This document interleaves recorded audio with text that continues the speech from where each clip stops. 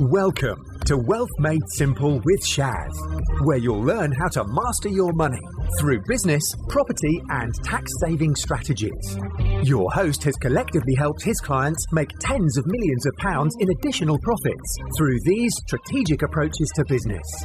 Introducing Shaz Nawaz, an award-winning chartered accountant, property tax expert, entrepreneur, and property investor. So, funds coming in overseas as a JV partner or just someone lending money to you? Just lending money. Okay, so what's the question? This is certainly pertinent to me. They're from Dubai. So obviously money laundering and things like that. But expats in Dubai, their money from their job, salary, savings, etc., then they transfer it to a UK account and UK to me. But we're trying to get that for lending.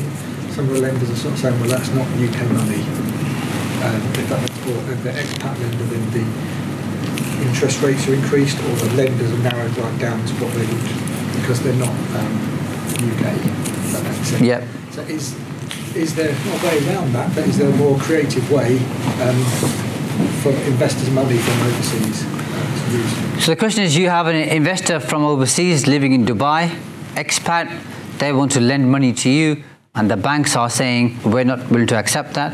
I haven't said that yet, but after speaking to a broker, they're saying, well, this money, we can't really use this. I'm talking from the buy-to-let at the moment. I know it's commercial because I'm only in buy-to-lets, but that's what I have to be quite creative with where that money comes from, because it's like, well, that's not UK money. So if there's more money available in Dubai, so if we switch it to commercial conversion, and they say, yeah, great, we'll invest, would it be as simple as the scenario if someone in the UK was investing money? So this is somebody who used to live in the UK, has now moved to Dubai, will lend you money. So what stops them? I assume they have a bank account in the UK? They do. What they're worried, I mean, very truthful, is if they become a shareholder director of an SPV, whether that affects their tax and their earnings and their ability to be taxed on their Dubai salary. So they want to try and stay away from it and just kind of not gift the money, but not be involved as a director or shareholder. Yeah, I'm not that familiar with the rules in Dubai and exactly what they have to pay, so that's something they'll have to check. Okay. But they could transfer the funds into the UK account, then give the funds to you. They could use their company in Dubai and give the funds to you. Some lenders might not like it, but there's always somebody out there who'll be okay with it. It might cost you higher in interest rate, but it's just quid pro quo, isn't it? Yeah.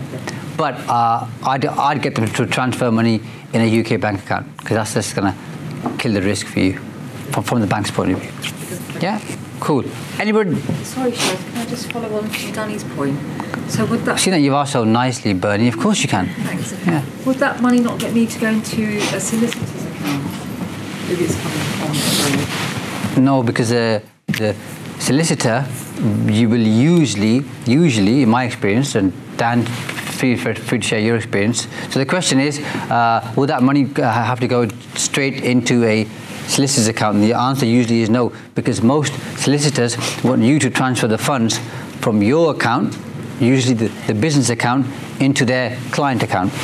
So they're not very keen for other parties to send money into their account linked to your transaction.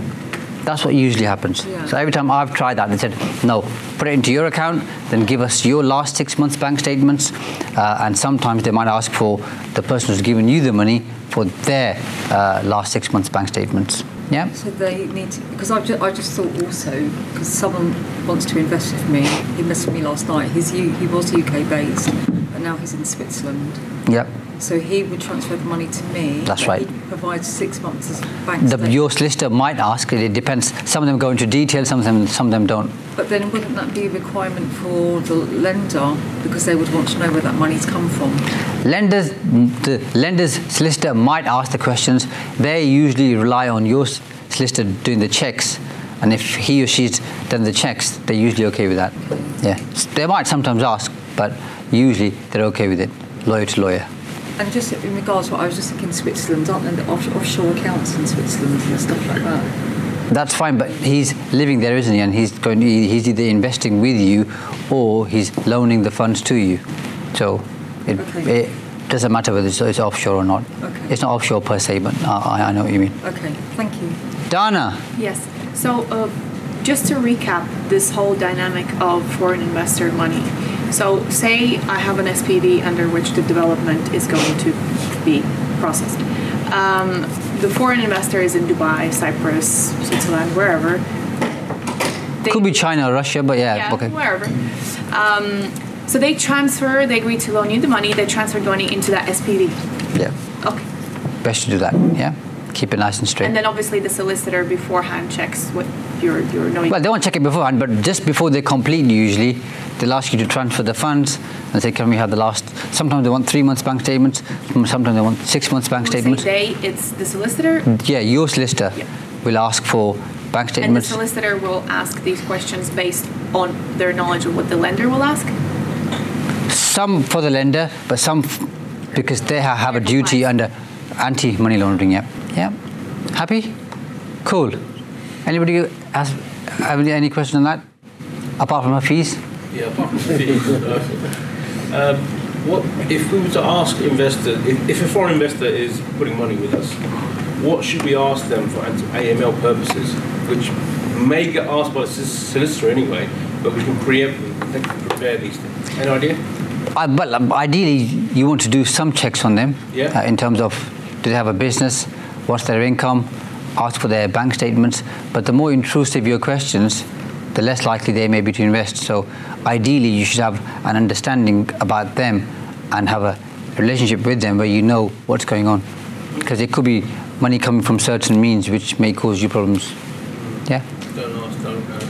But yeah, you've got to be sure it's not coming from... Yeah. So whose responsibility legally is it? Solicitors or yours? Solicitors will ask, but ultimately it's your responsibility. Yeah?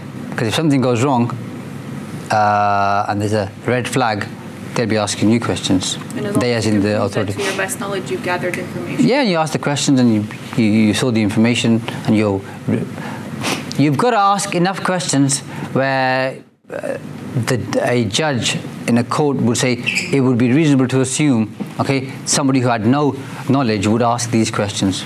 So the average lay person, what kind of questions would they ask? Yeah. So you said what business? What was the other thing? Business, their bank statements, if they've got income, they'll ask for their tax returns, both company and personal, depending where they're based. That will give you enough information to see what kind of income they would be able to save or generate. Thanks for listening to Wealth Made Simple. You can follow and contact Shaz on the Facebook pages Entrust Property Tax and The Profits Wizard. You can also find Shaz on LinkedIn, YouTube and Instagram. Alternatively, email him at shaz@aa-accountants.co.uk. Build your wealth by mastering money.